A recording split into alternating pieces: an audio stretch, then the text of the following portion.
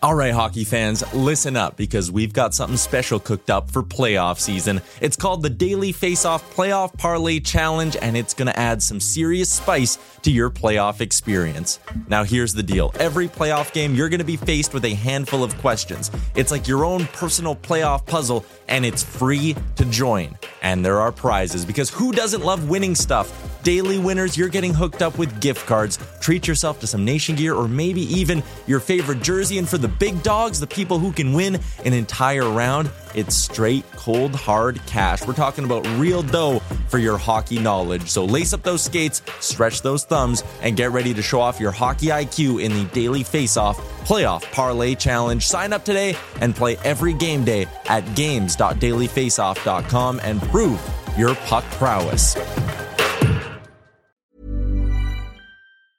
Hiring for your small business? If you're not looking for professionals on LinkedIn, you're looking in the wrong place. That's like looking for your car keys in a fish tank. LinkedIn helps you hire professionals you can't find anywhere else, even those who aren't actively searching for a new job but might be open to the perfect role. In a given month, over 70% of LinkedIn users don't even visit other leading job sites. So start looking in the right place. With LinkedIn, you can hire professionals like a professional. Post your free job on linkedin.com/people today. Hey, I'm Ryan Reynolds. Recently, I asked Mint Mobile's legal team if big wireless companies are allowed to raise prices due to inflation. They said yes. And then when I asked if raising prices technically violates those onerous two-year contracts, they said, "What the f*** are you talking about, you insane Hollywood ass?" So to recap, we're cutting the price of Mint Unlimited from $30 a month to just $15 a month. Give it a try at mintmobile.com/switch. $45 up front for 3 months plus taxes and fees. Promo rate for new customers for limited time. Unlimited more than 40 gigabytes per month. Slows full terms at mintmobile.com. Too busy with the bananas over there. Here we go. You're listening to Oilers Nation Radio, a member of the Nation network of podcasts and delivered by DoorDash. 1 hour of straight hockey talk with Dan, Rick, Tyler, and Bag Milk starts now. Oilers Nation Radio, episode 238, a Bag Milk here. Rick, Tyler, Dan, Liam on the board. We have got a lot to talk about. The boys have not had a good run over the last handful of games. We'll get to it, but first we got to give a shout out to our friends at Oodle Noodle. New location opening down in Calgary very soon. Tyler, Dan, and I saw it last weekend. Looks great. I guess not this past weekend, the weekend before, but it looks great. I'm excited for the people of Calgary to actually have somewhere good to eat. As we do every week, we start off with a delicious debate for our friends at Oodle Noodle and DoorDash. Tyler, what do you got today? The Oodle Noodle Delicious Debate. Well, gentlemen, I don't know if you're aware, the Oilers are on a 3-game losing streak right now. Not good. The question is, what's been the most concerning part of this 3-game losing streak for the Edmonton Oilers? Who wants to jump in, boys? Okay, fine, I'll go. Defensive zone coverage. These guys are not playing as a 5-man unit defensively inside their own blue line. If you watched last night, there were many a times when 2 or 3 guys would drop below the goal line and then they'd have a forward drop in right behind them and get a grade A chance on net. We're not going to win anything unless the team plays a 5-on-5 strong defensive zone system. Until then, we're going to go through these ups and downs, these frustrating times, and that is the number one issue right now for us. Defense for Rick. Dan, go ahead. I was just going to say, for me, it's the loss of the high-octane offense. It seemed like for that 5-game win streak we had, the team was just shooting from everywhere and trying to get pucks on the net, and good things were happening. And then all of a sudden we get away from that, and we're right back where we started the season. How many goals did we score last night? 4 goals, Rick. And how many of those goals were caused by our superstars and nobody else putting pucks on the net? Yeah, but if we keep the puck out of our own net, we should be able to win 80% of course, of our games. I wasn't taking away from your point, Rick. 4 Rick. goals, we should be able to win a very good chunk of our games. I wasn't taking away from your point. I'm just saying that this team, for a 5-game stretch this year, was firing on all offensive cylinders, and they've stopped doing that since. Does that mean that they've stopped playing their defensive game as well? Yes. But I just think that their offense is what's been missing from this equation overall. Liam, what do you think? The penalty kill. Oh, we're going to get there, buddy. I It can't is a believe disaster. I can't believe it got this far. I mean, it's literally losing them hockey games. What were they last night? They conceded 4 power play 4 or goals? 5. Like, it's unacceptable, to be honest. And when you look at it, the only players that are missing from it, I guess the 2 goalies from last season and Duncan Keith. Like, it shouldn't have been that big of an adjustment, should it? And I would like to say Duncan Keith I'm going to put this banana down.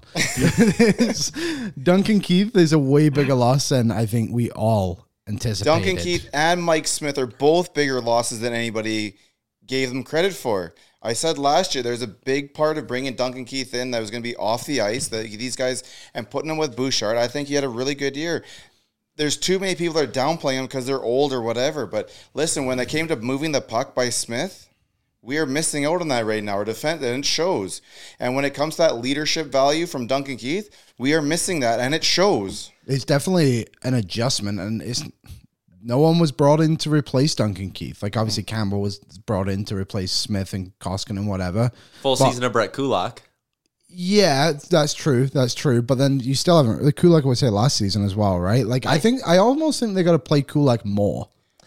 And maybe bring like Nurse and CC down a little bit. My just to counterpoint balance it, will be that I don't think they're missing Duncan Keith specifically.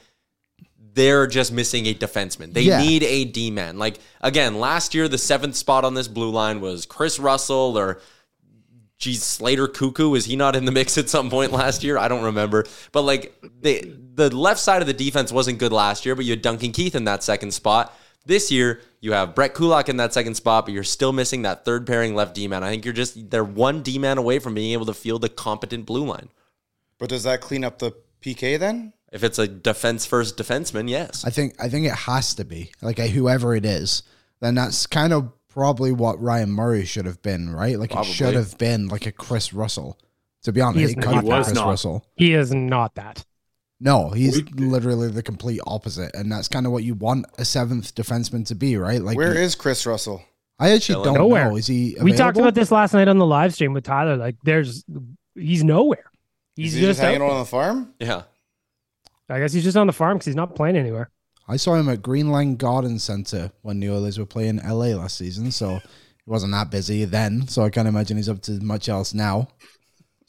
Not a lot of gardening in the snow in November. No, definitely. Well, not. you never know what kind of greenhouse he's got in the house, though. Touche. Mm-hmm. What you saw him at a greenhouse when he was on the ice in LA? Like, you were watching the game in the greenhouse? No, Greenland Garden Center in Shore Park. Some of our listeners may have heard of it. I was out there shopping for something. I can't remember what the occasion was. And was he injured? He must have been injured. Yeah, he was injured, but I was just walking by, and the others were playing in LA that night when you guys were there for the playoffs, and he didn't play, and then, I saw him there. Crazy. Buying trees instead of watching his boys play in the playoffs. Yeah, whatever he was doing. Tyler, what's your biggest problem so far with this losing streak? I think the D-zone structure is a big concern. I think the penalty kill is obviously a big concern as well. But for me, it's the discipline. Like, your penalty kill can't give up 4 goals against if you don't go to the box 4 times in a game. And there's been some bad penalties on our part. Like, I'm the first guy to sit there and tell you when a ref is being trash. We're doing this to ourselves right now.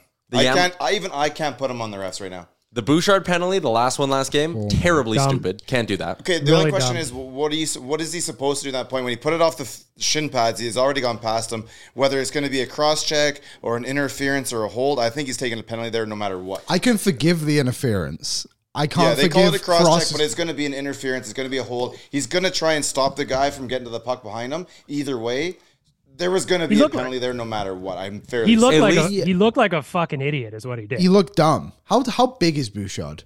6'2". Oh, 6'2". 6'2" is what he's listed at. So Mantha's what, 6'5"? He had to get he's just such a weird, why did you stick going down? Well, he just put his hands up, and I do believe that forward kind of grabbed his stuff and fell back with it. Okay. Well done on him. I'm not saying you got to power through that. It's going to be an obvious penalty anyway, no matter what in that position. Mm.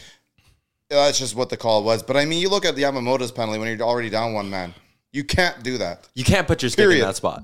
Period. Nope. The Hyman penalty was a result of them getting worked in the D zone for basically 3 straight minutes and not being able to break up a cycle. Every penalty, more or less last game, was them just shooting themselves in the foot over and over and over again. For a couple of games, if not the whole entire season so far. Yeah, I just said in the day after reaction video that the refs did the Oilers no favors, but the Oilers certainly made the refs' jobs easy. Like I don't even bring the refs up from last night. The Oilers are doing this to themselves. I just think it's a realistic conversation you have to have just because of the sheer amount of penalties that were called one way or the other. Well, I get it, but from a perspective of game management, which is what we're told is the way that things go, it didn't happen last night. And again, that's not the reason the Oilers lost the game. We don't want game management though, do we? The Oilers took 4 penalties in a span of about 7 minutes last night. It's just it's unacceptable. And they allowed goals on 3 of them. They allowed goals on 3 of them. And there have been some bad bounces on the PK. We'll admit there's been some bad bounces. My biggest problem right now with this losing streak is that it goes into kind of all of it. Like the Oilers would do something to come back into the game last night, or at least make it interesting. Like Kuznetsov, he hadn't scored a goal all year, so of course he's going to fucking get one against the Oilers. That's just how it goes. But then Connor McDavid scores that beauty to pull them back to within 1. Ryan McLeod gets an interference against Kuznetsov. They get scored on. Ryan Nugent-Hopkins, beautiful play by Zach Hyman. Shorthanded goal. Immediately after Ovi scores. Like, the Oilers are trying to pull themselves back, and the PK is really letting them down. So it's the PK bothers me. The defensive lapses bother me. The fact that they're trying to get too cute by half with the puck while they're struggling, I don't understand. Like, last night we were talking to Tyler on the stream.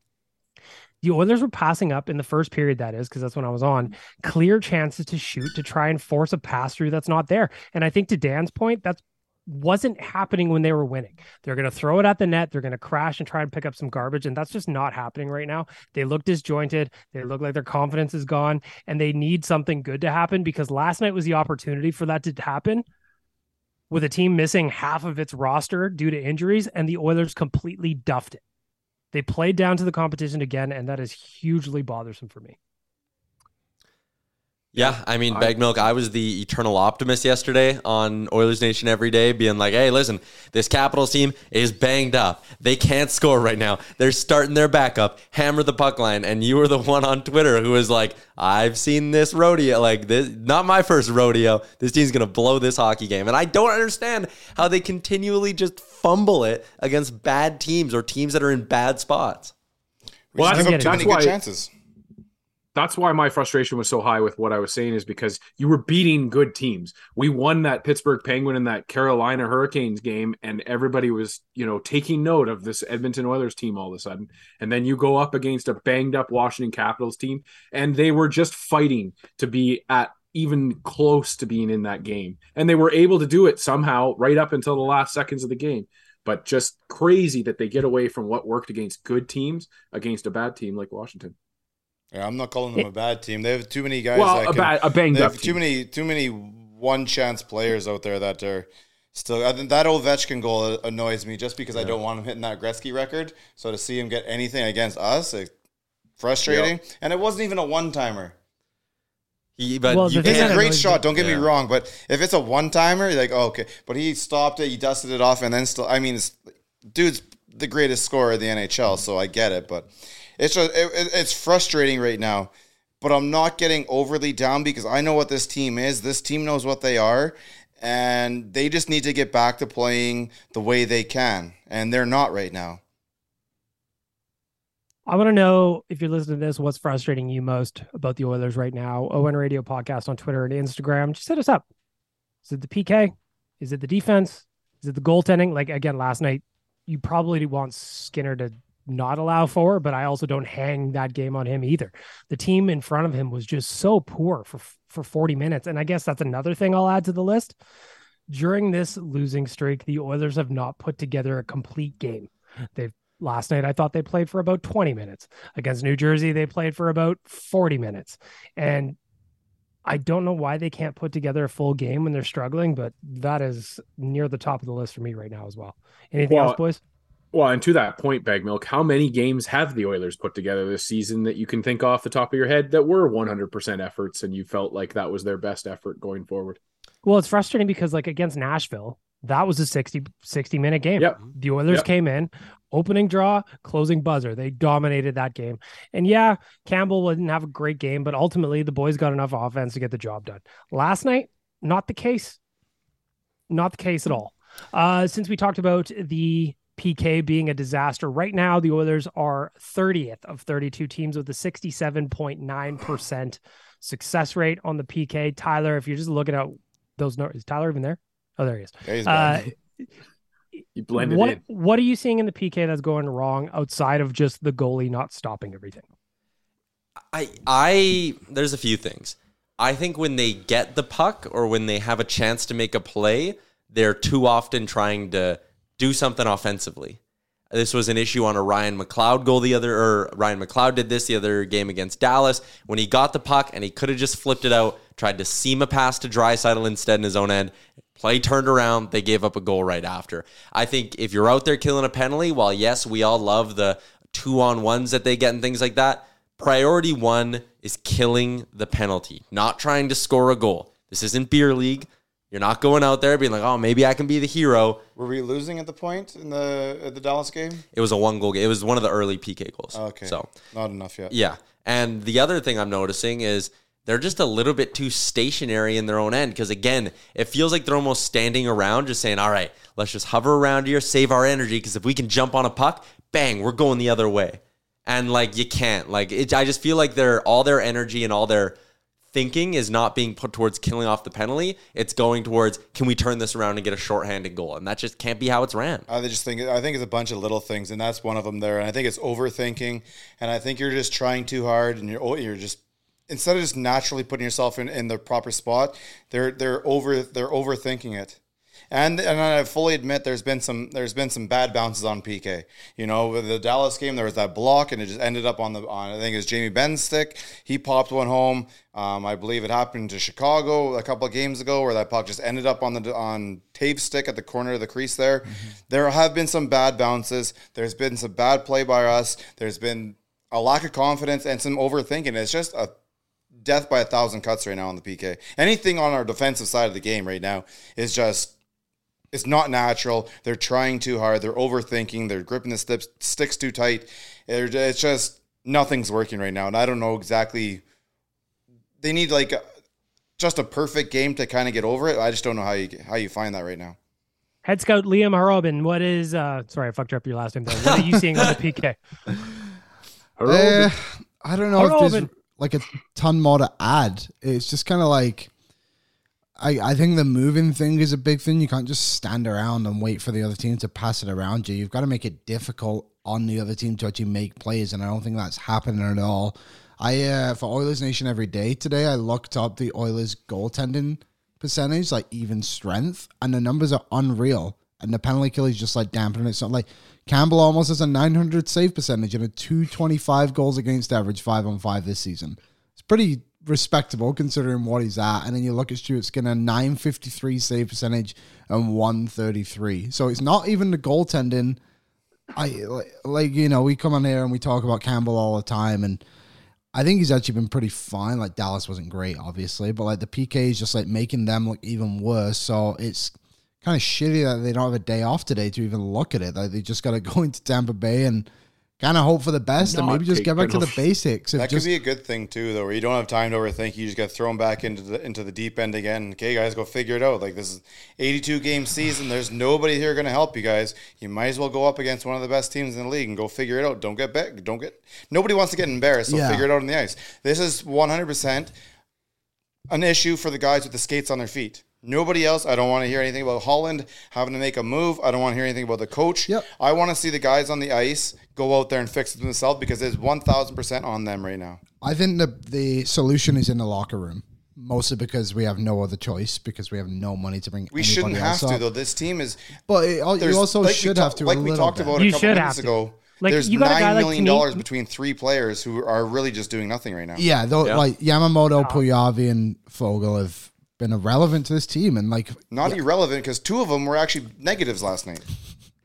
True. Like, I think Yamamoto is kind of a big piece in all of this, because he does play penalty kill, and we talk about the penalty he took. Like, he's got to be better. Like, we always talk about, Yamamoto's so good, even though he's not scoring, because he's like so tenacious. He's such like a great forechecker. He brings a lot more. Well, quite frankly, he's not doing anything right now to make this team better at all. And he, what was it? He got benched last night, right? Barely played. Played like 8 minutes. Like, this guy is a big reason too why the penalty kill isn't working. He's supposed to be one of our like forwards that brings energy into like penalty kill, and he's just simply not doing that. Well, and you want to talk about D-zone structure. Dan, you brought up, the high-octane offense going away. I think it's just the result of, again, when McDavid's out there, holy shit, good things are happening. He's on another level. When Draisaitl's out there for the most part, yep, good things are happening. But as soon as you have one of the guys Rick named on the ice or one of those lines, it's a fucking black hole. They're turning over the puck at a bad time. They're losing it in the offensive zone. They're doing something stupid that kills the momentum. The Foegele, Puljujarvi, McLeod line, they weren't doing anything positive. I don't think they're doing very much negative either. They were almost doing what you want. You want more out of those guys, but at the very least, you don't want them doing any less. And they were not getting scored on. It was not like they were getting run around in their own zone. They were doing okay. Mm-hmm. And I think that's kind of where you have to keep that line. And I get it. The top six needs to be fiddled around there in a bit. And I know that leaves Yamamoto up there. But I think that third line, the way it was back then, was good because it wasn't doing anything negative. And actually, you know what? That might be one of the best points that's been made on this podcast so far. Out of Foegele, Yamamoto, and Puljujarvi, who's been playing the best this year? Probably Puljujarvi. It's Puljujarvi. I was going to say not the... Yeah, the and I don't love him. Like, is that you saying probably? Yeah, sure. I was going to say... Well, you mean look at stat sheets, right? And they're all relatively the same damn thing right now. Yeah. There's been many times where Yamamoto's had pucks on his stick and just he can't buy a goal right now. Puljujarvi unfortunately gets one or two chances, right from the top of the crease. Who the hell's putting it home at that point? You're just too close. Foegele, little dashes here, but you've seen too many negatives out of Foegele, and you've seen, unfortunately, especially recently, you've seen too many negatives out of Yamamoto. I just think the point I was going to make off of yours was Puljujarvi's playing the best, and when he was with Foegele and McLeod, that line was at least keeping their head above water. Yes. And you moved Puljujarvi off that line and you brought Yamamoto down. Okay, well, at least when Yamamoto was in the top six was still keeping their head above water. It was still going well. Yamamoto wasn't scoring, but when he was on the ice, good things were largely happening. Maybe that was a tinker. Maybe that was, as much as you don't like rewarding a guy who's not finishing, maybe you need to go back to, like you said, go and keep Yamamoto in the top six. Yeah, it sucks he's not scoring, but at least then you don't have a third line that's a black hole. Yeah, that's the way I do it right now. I know it feels wrong to put Yamamoto there because, everybody says you got to earn it or blah, blah, whatever the hell it is. It's just, I think that's our best spot right now because that third line was good and they were getting going. Those guys can move and they had some confidence in the other end. And even if it was just McLeod and Foegele that had the confidence and Puljujarvi was just an addition at the point, because I think that's the way it was at the very beginning, it was effective. The thing that sucks right now for the Oilers is like Yamamoto deservedly got bumped down the lineup. There's nobody that's kind of going the other way that deserves it because I don't really like when Puljujarvi's up with McDavid. I feel like he always has this thing, and correct me if you think I'm wrong, but I feel like he has this thing where he has to shoot when he's playing with Connor. He has to get into a spot and shoot. And what he ends up doing is just duffing muffins from the top of the circle that goalies are going to stop 99 times out of 100. And it doesn't really work out for me. At least when it was Nuge, McDavid, Hyman, those three kind of know how to work together. Kane, Draisaitl, Yamo, those three kind of know how to work together. And then the third line was also finding ways to work together. The line blender that Woodcroft pulled out to try and get something else out of this roster, I understand why he did it, but there's not really good options to move up and down right now, and guys are just ice cold. I think one thing, and I was going to make like exact point, like the one guy who could probably jump into the top six based off performances is Derek Ryan. But right? Like, holy shit. Exactly. Like, you're not doing that. Like, you've almost just got to put one of those three guys in the top six, Puljujarvi, Foegele, or Yamo, and hope for the best. And like the point you made about Yessi, I think he almost just doesn't play quick enough to play with McDavid, or he like doesn't think it quick enough. Like he's much better when the tempo's a little bit slower. Say he's next to Draisaitl, for example, or like he's able to dictate the play a little bit more on the third line. I think that's what benefits him the most, and maybe that's why Yamamoto maybe is better off on the line with McDavid because he plays quickly. Like he thinks the game a little bit quicker than other forwards on this team, and maybe that's more beneficial. But I think also right now what worries me a little bit is the fact they have like this is it. Like they can't adjust at the moment. It's not like you can just call up a Janmark from Bakersfield because you literally have to send down 2 players to make that adjustment. He's not going to come save the day anyways. Maybe not. He could. But I think he could absolutely contribute on the PK. I think he can contribute in just as much as Fogel is right now. You know, the thing that worries me is last season Vegas were in this whole sham of like, well, we have no players because they would like sew up to the cap, and then it didn't go well for them. And now I don't know if we're obviously not quite there yet, but it's just like there is no way to change this team at the moment. Like you have to figure this out. And right now we're in the toughest stretch of the season, and even after these 3 games, it gets a whole lot harder with like what do we play? The Rangers and like Vegas is in there too. Like basically every single team we play for the next 10 games is a playoff team. The one move I think I'd make, and that's if you're going to pull Yamamoto and put him down, then I'm putting Holloway up there for no other reason than I don't want to mess with the third line, and he's the only other guy that can fit in the top 6. I think Holloway up. I think you got if you got to give him a try up there. Yeah. Otherwise, you got to send him down because last night again he played just over 6 minutes last night.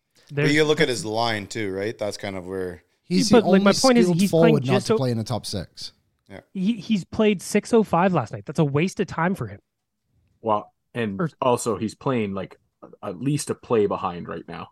The guy makes the right X's and O's plays, but that's not what this team is doing with him right now. And so he's making passes to no one and nowhere. It's killing me to watch him play hockey. But I was just going to say, for me, the thing with the lineup is we just need some freaking consistency. I really just believe that whatever combination you want to try, stick with it, because this team has shown that they're able to do it in flourishes. We don't need to change to Draisaitl, McDavid.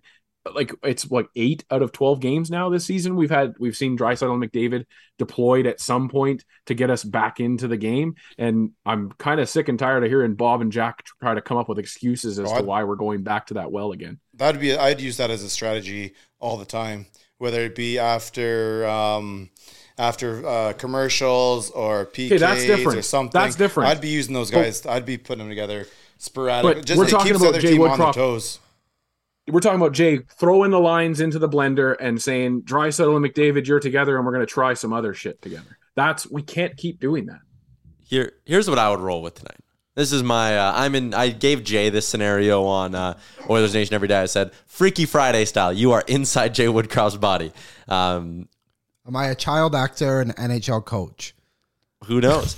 I would go McDavid. I'd give Holloway a chance with McDavid tonight. What else do you have to lose? Holloway, McDavid, Hyman. Boom. Top line. Kane on his off wing with Draisaitl and Nuge. Boom. Done. Second line. McLeod back with Puljujarvi and Fogel. Boom. Done. Third line. Devon Shore, Derek Ryan, Kyler Yamamoto is your fourth line. I'd have 11-7. That's it. That's my point. Like he was gonna kill you. He thought about that a long time. Bring on is it bad to say like Fogel or Yamo, you're out? Like, what have they truly done to earn a spot? Like, you send a bit of a message being like, which one are you pulling out? Probably Fogel. So that giveaway last night. Are you at all worried about that third line being messed with now? No, what if you just not if the way he played last night, like that giveaway along the boards on Strom's goal to lead it off was just like that was just horrific. Okay, hold on, because I get that was a bad giveaway. There's one or two other options there, but again, where were anybody he was supposed to pass the puck to? Yeah, the defense. McLeod was at half. He could have flipped it up to him.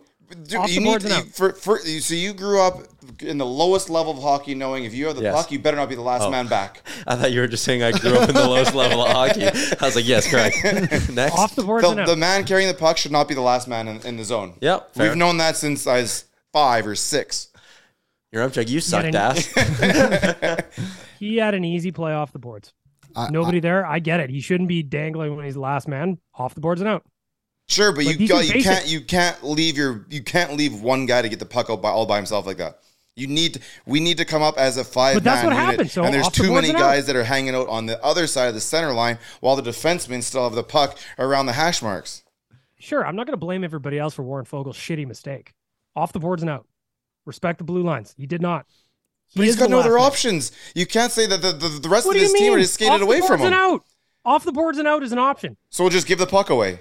Better than what happened. It is better than what happened, but you can't sit there and say, this is what I want the team to do. I think that goal just shows the what were we talking, the 5-man unit not playing together. Like, yeah, they need to play as a tight 5-man unit. Perfect example, and I think Fogle is just a case of a player with no confidence in the moment. 1,000%. The only, like, honestly, the only player that's like, if like Holloway made that mistake, you'd be like, oh, rookie mistake. Not you, but just anyone. And then it's like Fogle, and it's like, man, we play you 3 whatever million. You don't score any goals. You don't get any assists. Does he even kill penalties? No, he's killed 2 minutes of penalties. He doesn't kill penalties, and then you're giving up the first goal of the game to Connor McDavid's good friend on his 500th game. Outrageous performance. Bench him. Here's the Canadian way, just being nice. Yeah. But that's 3 players making about $9 million who are all spinning their tires. We talked about the depth this team has coming into the season, and they have 5 forwards who are producing right now. Like the stat sheet is those 5 forwards, then it's Nurse and Barry, and then literally everybody else is like 3 points. Yeah. So if we're looking at it, 3 points, and we're giving up our whole shitload in our own end too. Yeah, you know what, people were saying like the bottom 6 isn't a big deal, like on Twitter and stuff, because the top 6 plays so much, and sure, like obviously the top 6 needs to produce. But also, Stanley Cup teams have everybody producing. Like, you need contributions from other people on the line. And I just think there's got to be something. But you can't sit there and look at this team and go, that's not an NHL player. They're legit all players. They're just they're underachieving. They are underachieving right now. Everybody outside the top 5 forwards and maybe a defenseman or 2 are underachieving. You can't have $9 million worth of players being outscored by Derek Ryan. And to think people wanted Derek Ryan sent down this year. Looking at those 3 players, we got Puljujarvi is the only one with a goal. Is a deflection against St. Louis a couple of weeks back. And then Yamo's got 0. Warren Fogel's got 0. What do those 3 specifically need to do to get going? A lucky goal.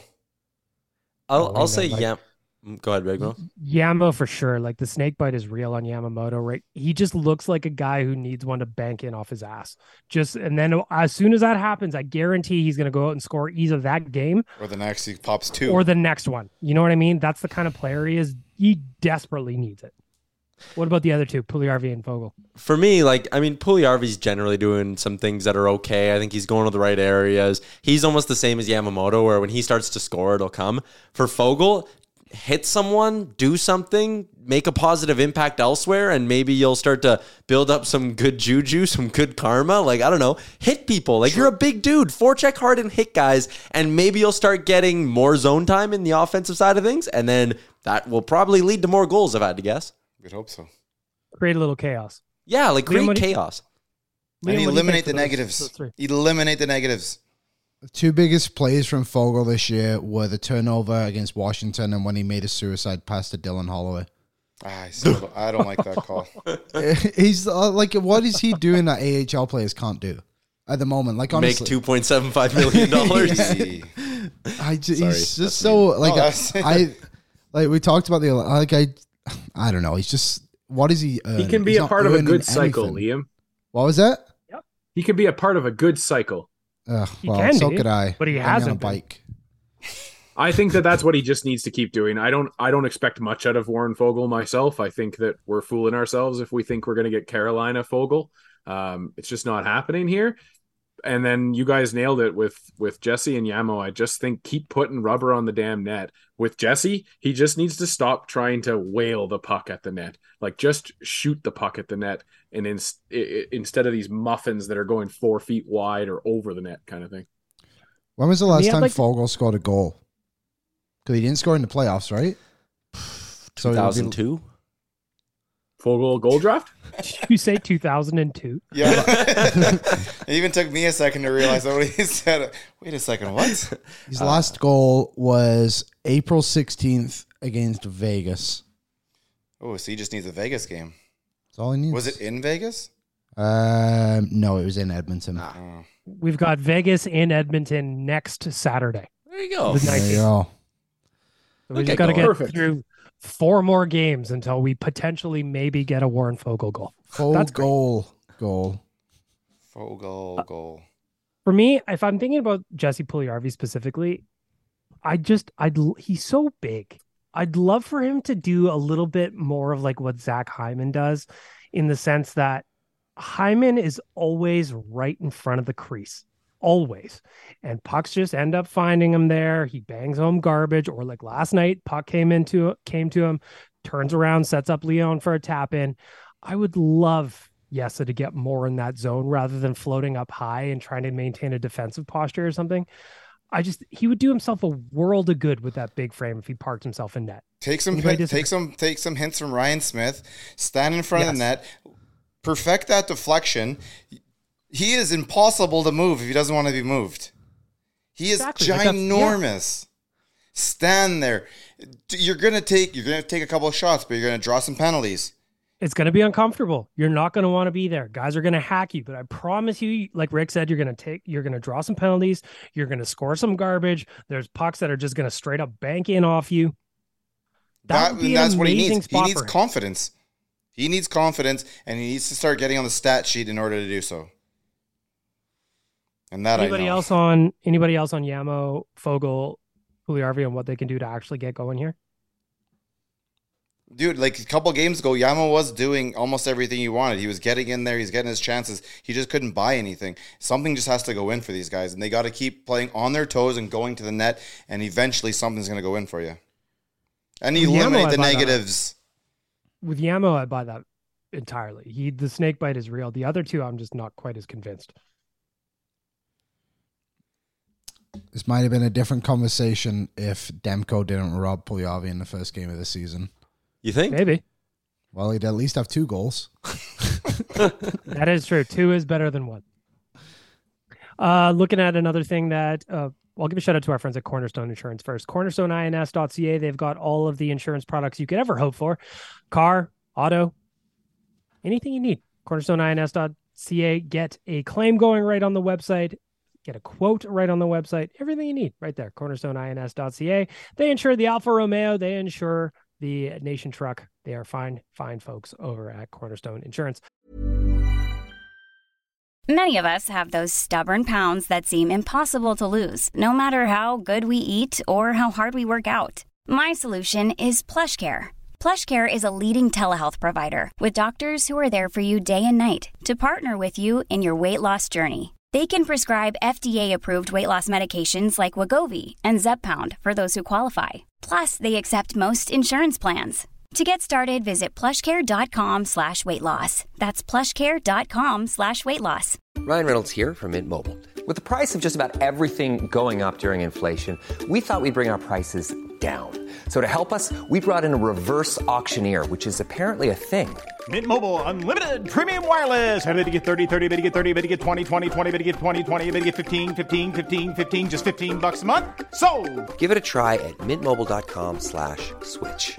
$45 up front for 3 months plus taxes and fees. Promo rate for new customers for limited time. Unlimited more than 40 gigabytes per month. Slows full terms at mintmobile.com.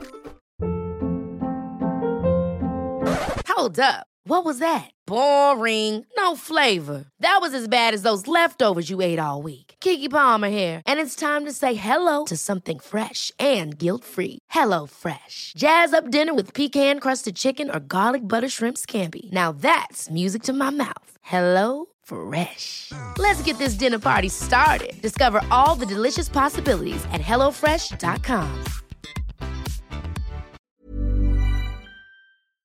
Another position on the ice that has drawn a lot of attention, obviously what's going on in net. Last night, it's gotten so bad in net for the Oilers right now. Well, and I don't want to say it that way, but you know what I mean. That last night, people in the B-cast were shitting on Jack Campbell for the loss to Washington, even though he didn't even play. So my question for you guys is, we've got Tampa Bay tonight. We know Campbell's getting that start, second half of back-to-back, but then we've got Carolina on Thursday, another matinee in Florida on Saturday. How are you guys finishing up the week with the goaltending? If Campbell or does it depend on what happens tonight? Campbell's got to play tonight for sure. Yeah, like Campbell plays tonight, and if he plays well, he gets Thursday. That's how I'd do it. Rick, what do you think? Yeah, I think it's got to go game by game. It's I still think it's the guys in front of him, and then a little bit of the goaltending. Like, I mean, Campbell came out and roasted himself there the other day, where I can't argue too much if he thinks he's playing pathetic or whatever like that. All right, if that's your own your own estimation of your game right now. That's where it is. But we're giving up too many good high scoring chances. And you can't do that, period. You can give up all the shots you want in the world if they're outside the key or whatever you want. But we're not. We're allowing guys into the middle and getting fucking good shots off. And until that goes away, I don't think you can even mention your goaltenders. Although if they start doing things like the Campbell stop there from the shot from the blue line, maybe that's something, but that was one play. So, Dan, how are you looking at the goaltending for the rest of the week? Yeah, I'm just in the platoon mode still myself, unless something crazy happens today or tomorrow between the two of them. I don't know. I'm with Rick in saying that I just feel like the team hasn't played a good enough game in front of these guys to really say it's their fault that they're losing the games. I also don't feel like they've really won us any games. Maybe Stuart Skinner more than Jack Campbell, obviously. But I would just keep platooning, keep going back and forth. Liam, what do you got? How are you splitting the goaltending up? Ride the hot hand like they should have probably been doing for the last few games anyway. They had a hot hand, though. Skinner was hot, right? When he played every second game.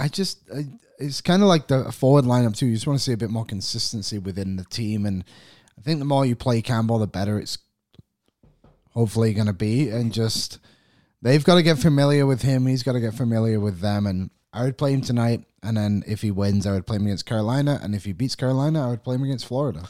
I just want to remind everybody, go back to 2006 when we first picked up Roley. He did not look hot off the hop. He was terrible. It was not a good start. And there was a lot of doubt that he was going to be the goaltender we needed. But once he found his game, we know what happened there. I think Jack Campbell's still trying to find his game. And when he does, I think we'll be okay.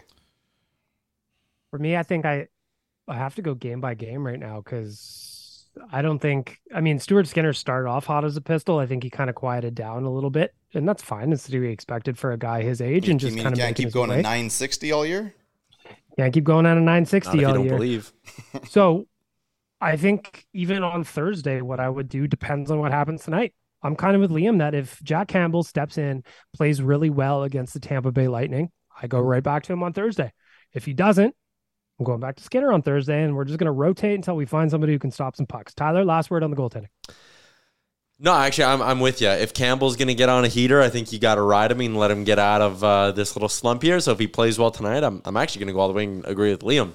Plays well tonight, you play him Thursday. Plays well Thursday, you play him Saturday, and let him see if he can get on a bit of a run. Our friends at Twig and Berries, they have got all the gear you need for winter, including the ODR collection. The hoodie's real nice. Mm-hmm. You can get some nutsack undies if you need to upgrade what's going on under your clothes. I recommend those. They're very, very nice as well. Go to twigandberries.ca, use the promo code NATION15, get 15% off your order. If you're out in St. Albert's, go check out in store. Try the stuff on. Touch it. See how warm it feels. Promise you. twigandberries.ca. You will not regret it. We talked about Campbell sewering himself after the game against Dallas. I just want everybody's take on having a guy. He really threw himself under the bus, and then he drove it over himself at least a time or two. So I just want everybody's take on having a goaltender just really I don't know. Like I thought he was really hard on himself. Like he hasn't been great, but at the same time calling himself pathetic and all that stuff. I was like, okay, man, like got a little positive self-talk could probably do some good there. No? Anybody? I found it interesting. Nick Alberga, our friend from Leafs Nation, he quote tweeted that thing with Campbell calling himself pathetic, and he said, "This act is getting stale." And I guess that would be something that goes back to his time in Toronto, that Campbell was always kind of hard on himself. And I get the impression from Leafs fans that it was by the end of Campbell's tenure there seen as him just always trying to paint himself as like a victim almost, like in a very empathetic light. It's the exact opposite of what we'd get from Mike Smith. So I would say it's not stale for Oilers fans. It's almost refreshing to see a guy be like, listen, I suck. I'm the reason we're losing. I got to be better. It's tough. I don't really like hearing him say that. I want a goaltender that has confidence. I know some people didn't like the way Mike Smith acted, but I did. I thought that even when it's just having confidence in yourself. So I don't mind the goaltender saying, you know what, I'm not perfect, blah, blah, blah, something along those lines, but I'm not into the whole feel sorry for me or the woe me or the. I want to see some pushback. I want to see some fire out of him. I believe in the type of player that Mike Smith was more than I do the way that Campbell is portraying right now. Liam, what do you think?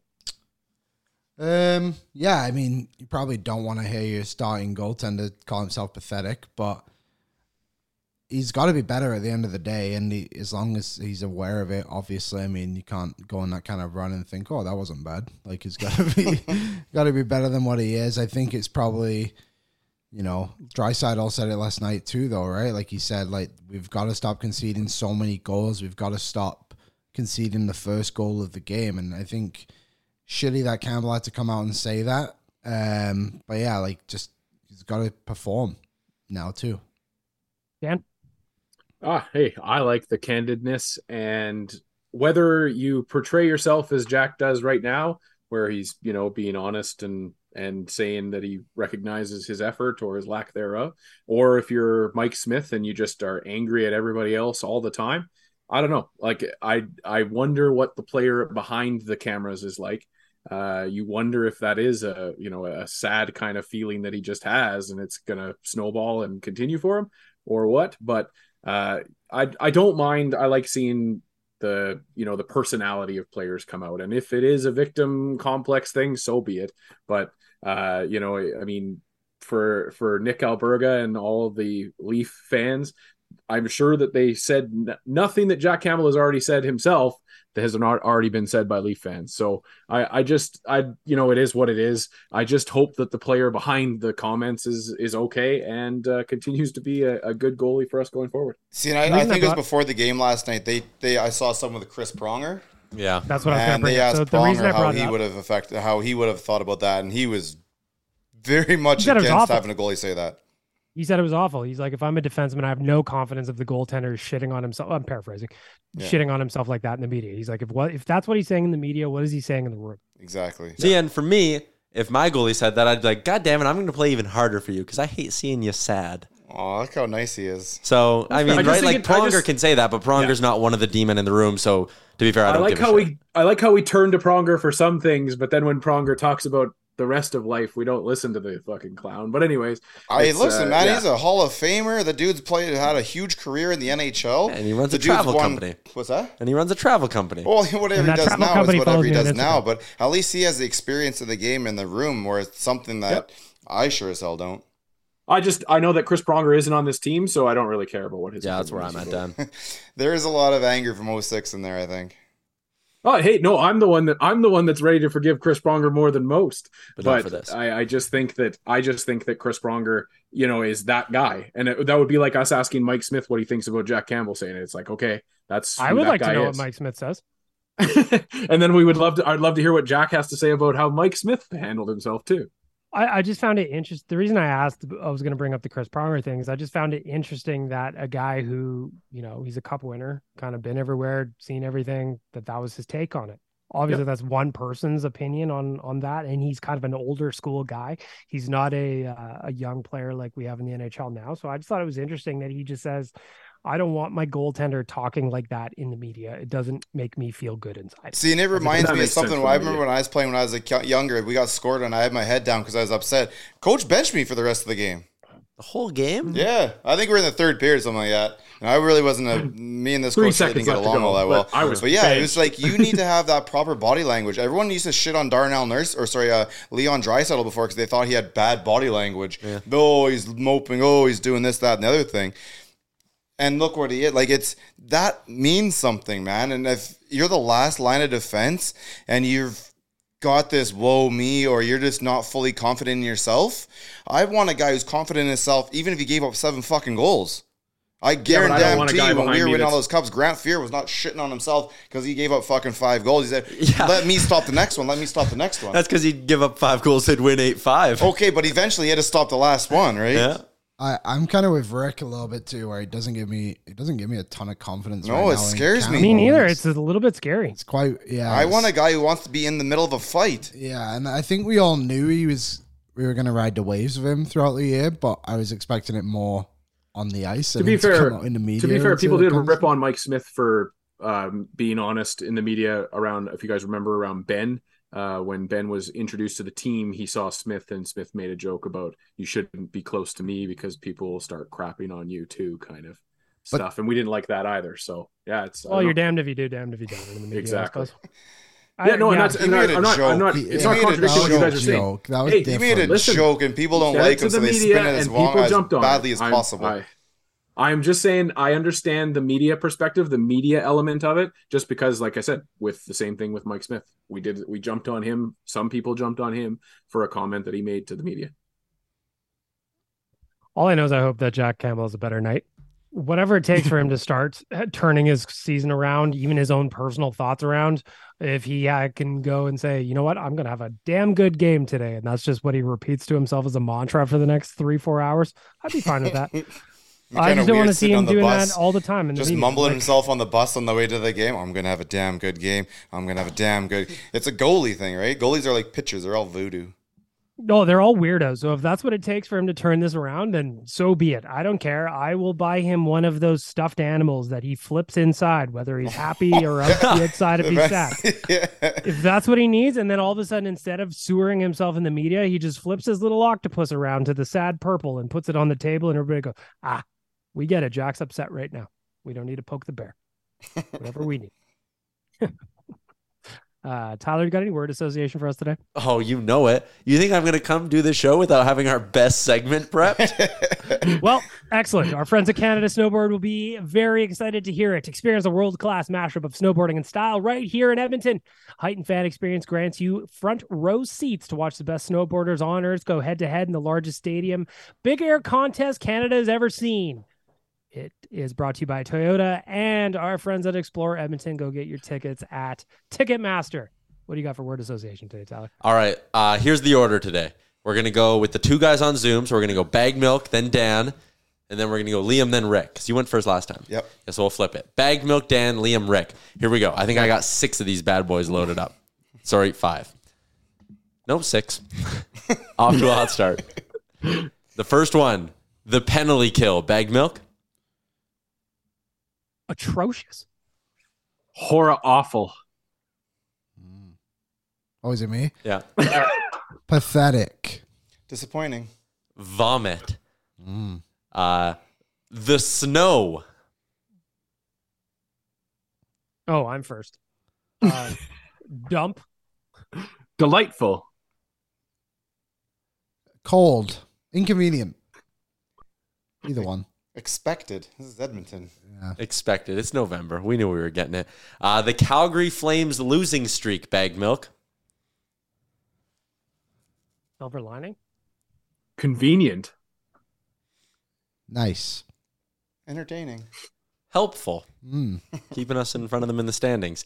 Our latest Nation Gear drop. Bag Milk. Sexy. Fire. Cool. Beautiful. Drippy. Oh. That's a good one.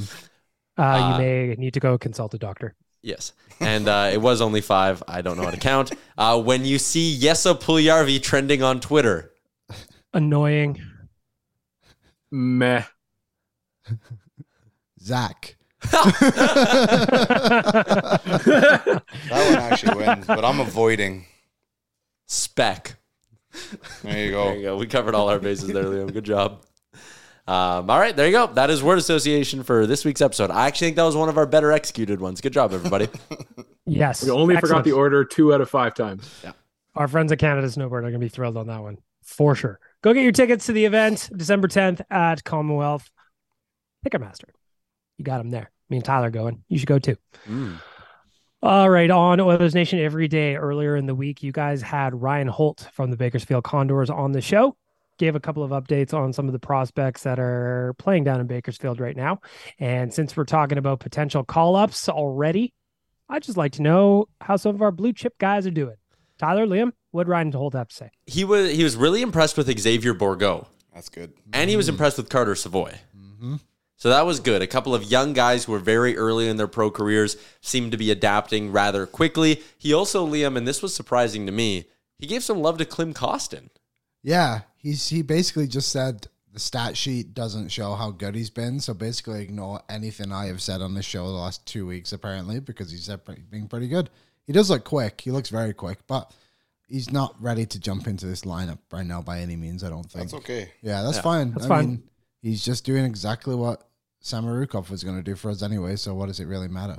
And he also was asked for who's been his biggest surprise so far this season, and he said Michael Kesselring. Yeah, he said that Keith Gretzky said before the season started that Kesselring would be the guy to look for him right now. Did he say he's leading the AHL in defensive scoring? At least Bakersfield, one of the two. So that's pretty good. But again, that kind of works into the Samorukov trade where now Kesselring is able to kind of step up and you have this new prospect where it's like, okay, we know what Samorukov kind of was, and now Kesselring gets the minutes to play that he was missing out on last season. Lefty or righty? He's righty, isn't he? Don't know. Apparently he fights. Oh, that's nice. He fights and he has points, and his name is Kesselring. Kesselring is a right-handed defenseman, Rick. Yeah, that's a good one. 22 years old. 5 goals and an assist, 6 points in 9 games. So that's nice that he said that about Savoy, because he's only been back for 2 games, maybe 4 games, and he's got 2 goals. Well, this just kind of loops me back to Dylan Holloway and why he should be with the Condors. Like you're talking about a Xavier Bourgault, you're talking about Klim Kostin as guys who are making an impact down there. I would love to have Dylan Holloway find some chemistry with Xavier Bourgault. You just got to hang out till we get to LA. Once we go play in LA, he can stick around there for a bit. We'll swap him off the bus and bring on Bugsy Malone or something like that. And I honestly think I'd like to bring up Brad Malone because I think he helps the PK a bit, and that's obviously one of the things we have an issue with right now. So, yeah, I see Holloway, if he doesn't really get going here, I could see them leaving him behind in LA for a bit and just figuring it out mathematically what you have to do to bring someone else up. So if that was the case, Rick, the Oilers finish up the road trip on Saturday in Florida, then they fly home. They've got 3 days off, Sunday, Monday, Tuesday, and then they play at Rogers Place against Los Angeles next Wednesday. Do we have any thoughts on Seth Griffith? His name is Seth. Mm-hmm. Last name Griffith.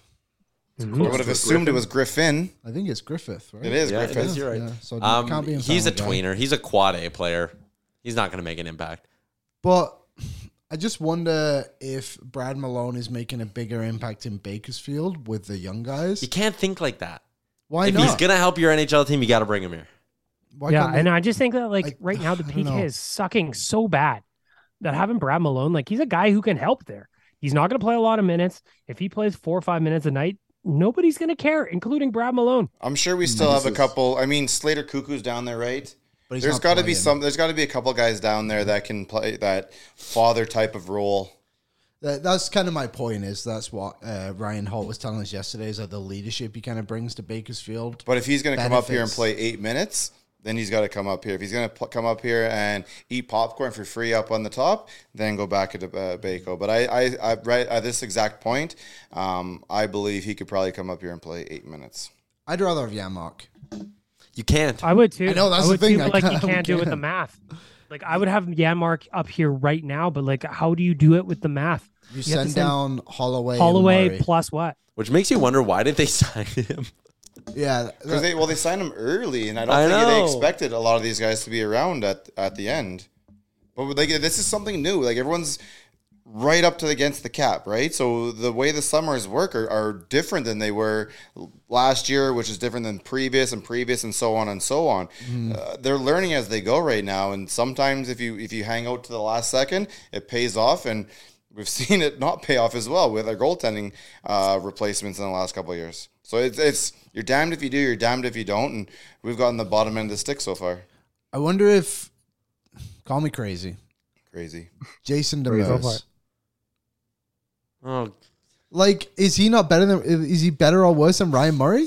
Probably not. I honestly don't even really want to find out. Is he equal to Ryan Murray? But is he more defensive minded than Ryan Murray? I guess that's kind of my point. Is what if you just have him in the team instead of Ryan Murray? Because the Oilers don't need help going forward. They need it from stopping the guys scoring on the penalty kill. But do they need it out of the defensemen, or do they need it out of they need the forwards to play better defensively? And the guy and the defenseman and the defenseman, that 5-man unit in our own end needs to be better. Period. Yeah, I think that's step one. And I think I think Demers could be an option potentially. The players, the names on the roster right now are better than they're playing right now. They're underachieving. That's at the end of the day, it's what it is. They're underachieving, and it has to be fixed by the guys in the dressing room. That's it. The only reason I disagree with you, Rick, is I don't know that Ryan Murray is underachieving. I just think that's Ryan Murray. Okay, but even Ryan Murray is a 6'7" defenseman. If we can't be worried too much about 6'7" defenseman, we got to be worried about playing that proper style to the point where if he does make a mistake, it's not that big of a deal. But Ryan Murray played 15 minutes last night. I'm going to worry about a guy playing 15 minutes. Yeah, okay, no, that's fair. But I mean, because he played 15 minutes because they brought Nemo out, right? Yep. So but I mean, I don't know if I can sit there and circle Ryan Murray as the culprit to any of the goals outside of his own. Then he's your fifth high defenseman. stick. When you take out Niemelainen, now he's your fifth defenseman. Well, like Liam, you made the point earlier, and it was a great point. Stanley Cup championship teams don't have problems with their depth. We just have problems in November. with I bet you our they do. lineup right now. In November, a lot more do than that. Didn't these are the guys that are playing every day cup for after us, being in last place. Oh my! You can't use like the one in a century example. No, I'm just telling you. There's guys, and I'm sure Leicester City won the Premier League too. I'm not betting on him again. 5, 6, 7 Yeah, defensemen probably. where there's issues there too. Sometimes I do feel like we're too close to this team, and we expect a perfect roster. And they look at this team and look at that team, and we watch all the highlights on TSN and whatever someone's put up on Twitter. But there are downfalls to every roster out there, even when it looks like. But nobody's saying that there can't be. Sorry, who on Colorado got benched last year? They're one of their defensemen. Ryan Murray. Ryan Murray got benched. Whoops. I just think that you're I understand what you're saying, that we're too close, but nobody here is expecting perfection. We're just expecting not to have the black holes that Tyler has mentioned on the ice when the third line goes out there, or the penalty kill goes out there. I don't think we have a black hole player. We have team play back black holes, but that's amongst the guys. We have black hole parts of our lineup right now. The sixth defenseman in our team is non-existent. I don't think any one of us can comfortably say we have a sixth defenseman in mind to start for the playoffs right now. Carson Soucy is who I have in mind. Chris Russell. There, Carson Soucy. Good for you. I just think not on a roster in the NHL right now. He can't be better, unless 32 GMs are wrong. Yeah, I'm not confident in the defensive group. I'm not confident in our forwards either. So there's some problems that have to be fixed, and the bottom six forwards are still a worry for me. I will retract some of what I've said about Derek Ryan in the last episode. I watched him quite heavily since then, so I will take that back. But I don't know. This is all defensive hockey to me right now. This is our whole issue right now is defensive hockey, and PK falls into defensive hockey. Can you also take back what you said about Devin Score, please?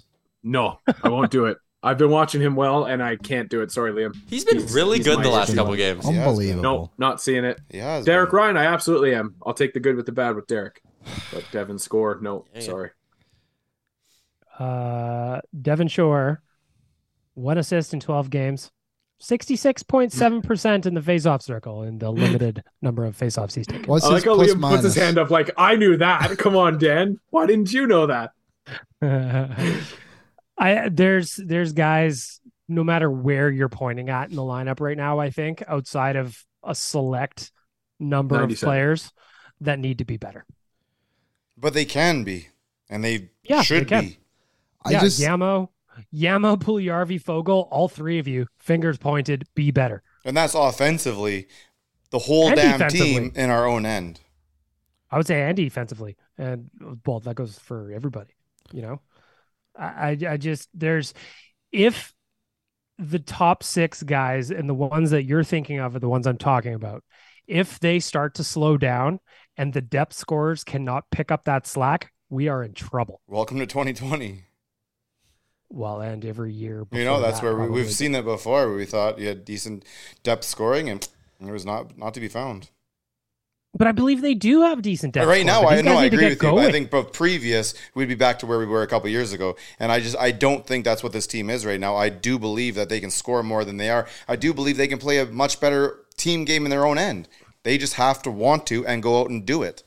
But we talk about Sorry, go ahead, Bag Milk.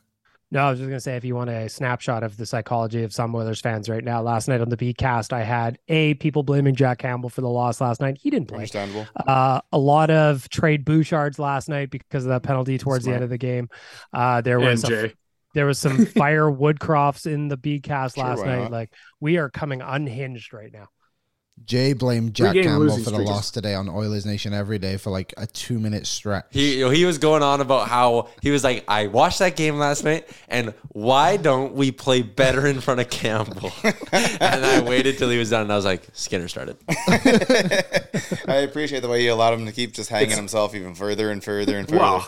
I mean, it is still a fair question. And he starts to bury himself. He just had a separate thought about how we don't play well in front of Campbell. That's all. He watched how we played in front of Skinner. All right, let's preview the game. Let's wrap this podcast up. Tampa Bay tonight. As far as a second half of back-to-back set goes, this is not an easy one for the Edmonton Oilers to try and get off or to get out of this losing streak. Tyler, starting with you. What do the Oilers have to do tonight if they want to beat the Tampa Bay Lightning and get back in the win column? Can't give up shorthanded goals if you don't go to the box. Stay out of the box. That's my key to the game. Liam? I've already answered this question once today, and I can't remember what I said. You said just better penalty kill. Oh yeah, just be better penalty kill. Just be better defensively. Just overall, Jack Campbell, check that glove, make sure that netting's all good, and then we'll just go from there and take it shift by shift. Let's do it. Yamamoto, Fogle, and the Essie goal tonight. What's that payout? That parlay would be spicy. Real quick, just since Liam brought it up. Did that shot from the point go through Campbell's glove, or did he just miss it? No, when he kind of flung his hand back and fell out, it did not go through his glove. Didn't we show a picture of the hole in his glove? No, it showed like the webbing on his glove, and it wasn't like super duper confined. But if one, I didn't think a puck could fit through there. Two, if there was an issue, he would have had that thing tied up in a second. Sure. That thing went. I would. So hard it went off of his glove. Went through into the webbing, flipped his hand back, and came out of his glove. Parlaying Fogle going. Oh, sorry. Go ahead, Tyler. Parlaying Fogle, Yamamoto, and Puljujarvi together would pay 140 to 1. Woo! The Liam Ding Dong special. Liam, if that hits tonight, I'm buying you lunch when I see you next. Thank you. That? With your winnings. A $6 cheeseburger. I'll take a look at the menu. $6 cheeseburger. Dan, did that go through the glove or no? Well, I would argue that by nature of Rick's description, that did go through the glove. It's just that Campbell was not strong enough to hold it in there. Would that not be a fair statement? No, it goes into the webbing and then fires his hand back and comes out of the webbing the exact same way. You got hit by the recoil. Tyler, did that go through the glove? I don't know. I'm so torn. I can't tell you. I think there is a chance, yes, but I agree with your point of if it did, he would have gone straight to the bench and gotten his other glove. Yeah, you got something tied up there. Yeah. He stabbed at it, and it just, I don't know exactly how to explain it. Get me a glove and a puck, and then maybe I can do a little bit better. But it went into the webbing, fired his hand back, and went out of the webbing. That's what I think happened too. Like, I think of it kind of like almost like he snow coned it in baseball. Yeah. But then it didn't. No, he didn't get into the pit of the webbing. It hit off the top part of the webbing, and it it was so hard that it pushed his hand back. And he did this weird stabbing thing at it, though. Like, it wasn't a regular type of catch or even a regular type of save. I don't know. He just did this weird stabbing action at it. It was no good. Rick, how are they going to beat the Lightning tonight? You got to. Mom deserves the best, and there's no better place to shop for Mother's Day than Whole Foods Market. They're your destination for unbeatable savings, from premium gifts to show-stopping flowers and irresistible desserts. Start by saving 33% with Prime on all body care and candles. Then get a 15-stem bunch of tulips for just $9.99 each with Prime. Round out Mom's menu with festive rosé, irresistible berry chantilly cake, and more special treats. Come celebrate Mother's Day at Whole Foods Market. Hold up. What was that? Boring. No flavor. That was as bad as those leftovers you ate all week. Keke Palmer here, and it's time to say hello to something fresh and guilt-free. Hello Fresh. Jazz up dinner with pecan-crusted chicken or garlic butter shrimp scampi. Now that's music to my mouth. Hello Fresh. Let's get this dinner party started. Discover all the delicious possibilities at hellofresh.com. Planning for your next trip?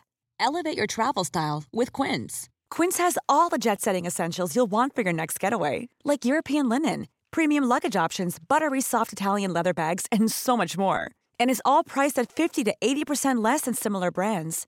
Plus, Quince only works with factories that use safe and ethical manufacturing practices. Pack your bags with high-quality essentials you'll be wearing for vacations to come with Quince. Go to quince.com/pack for free shipping and 365-day returns. Mom deserves the best, and there's no better place to shop for Mother's Day than Whole Foods Market. They're your destination for unbeatable savings, from premium gifts to show-stopping flowers and irresistible desserts. Start by saving 33% with Prime on all body care and candles. Then get a 15-stem bunch of tulips for just $9.99 each with Prime. Round out Mom's menu with festive rosé, irresistible berry chantilly cake, and more special treats. Come celebrate Mother's Day at Whole Foods Market. You got to play a five-man system in your own end. Period. You do that, the offense will take care of itself. We've seen it a billion times. Take care of your own end. I like that all of our answers are following what our issues were as to why this team is struggling through 3 games. And mine is going to be, you got to be able to beat Vasilevsky, so you got to put at least 35 shots on that guy. He's starting tonight. I haven't checked dailyfaceoff.com. Yeah, he's likely, yes. Okay. And just for me, I'm going to say the Oilers need to simplify. And that goes back to a lot of stuff, like Dan said, that we've covered already. Going back to the Warren Fogle giveaway.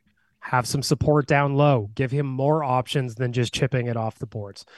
Don't pass up chances to shoot in the offensive zone to try and force a pass through bodies. It's not going to work. Tampa Bay is going to turn it the other way. Fire pucks on net. Crash the net. Crash the crease. Get greasy, get in Vasilevsky's face, get in his kitchen as much as humanly possible, because he's not going to give you an easy night. Oilers have to play simple, play stupid, north-south, whatever you want to call it. I think they'll be okay if they can do that, but it's not going to be easy. Wrap it up with a score prediction. Rick, you're first. 5-3 Edmonton. Tyler? Do it. Do it. Do it. Look at the look on him. Who speaks that language? Is this the scene from Liar Liar when he can't tell a lie? 5-2 Oilers. Yes. There you go. Dan? 3-0 Tampa. Fucking Dan. Well, just end the podcast. Well, I already said 3 Oilers were going to score. And I said on Oilers Nation every day that Draisaitl was going to score. That's 4. And I also said the over would hit. So I'll go with 4-3 Oilers. There we go. I am also betting on the over today. I am going 5-2 Oilers. With an empty netter. Power play goal? Huh? Bag Milk not picking a 4-2 win? Wow. That's because I bet the over. the first? I was trying to figure out how to bet the over and still get it 4-2 win, but it just doesn't work that way. So can't do it. You know, my math kind of broke my brain there. So bet the Oilers on the over. I'm sure that'll get them 4 goals. Okay, Oilers on the over, 4-2 win. All right, last question that I've got for you before we wrap it up: what makes a successful start tonight for Jack Campbell? What's a successful start tonight for Jack Campbell? 3 or less goals. goals. You say he has to win. So there you go. 3 or less goals from Tyler. Dan, what do you say? Yes. The goals against. 3 goals against. That's it. Liam.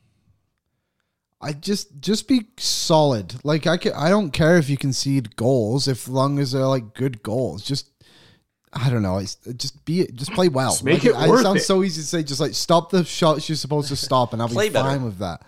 It's the same thing we've seen all season. Like all the goals that he's conceded actually are pretty good goals. Like except for the one Dallas one. I like how you say conceded.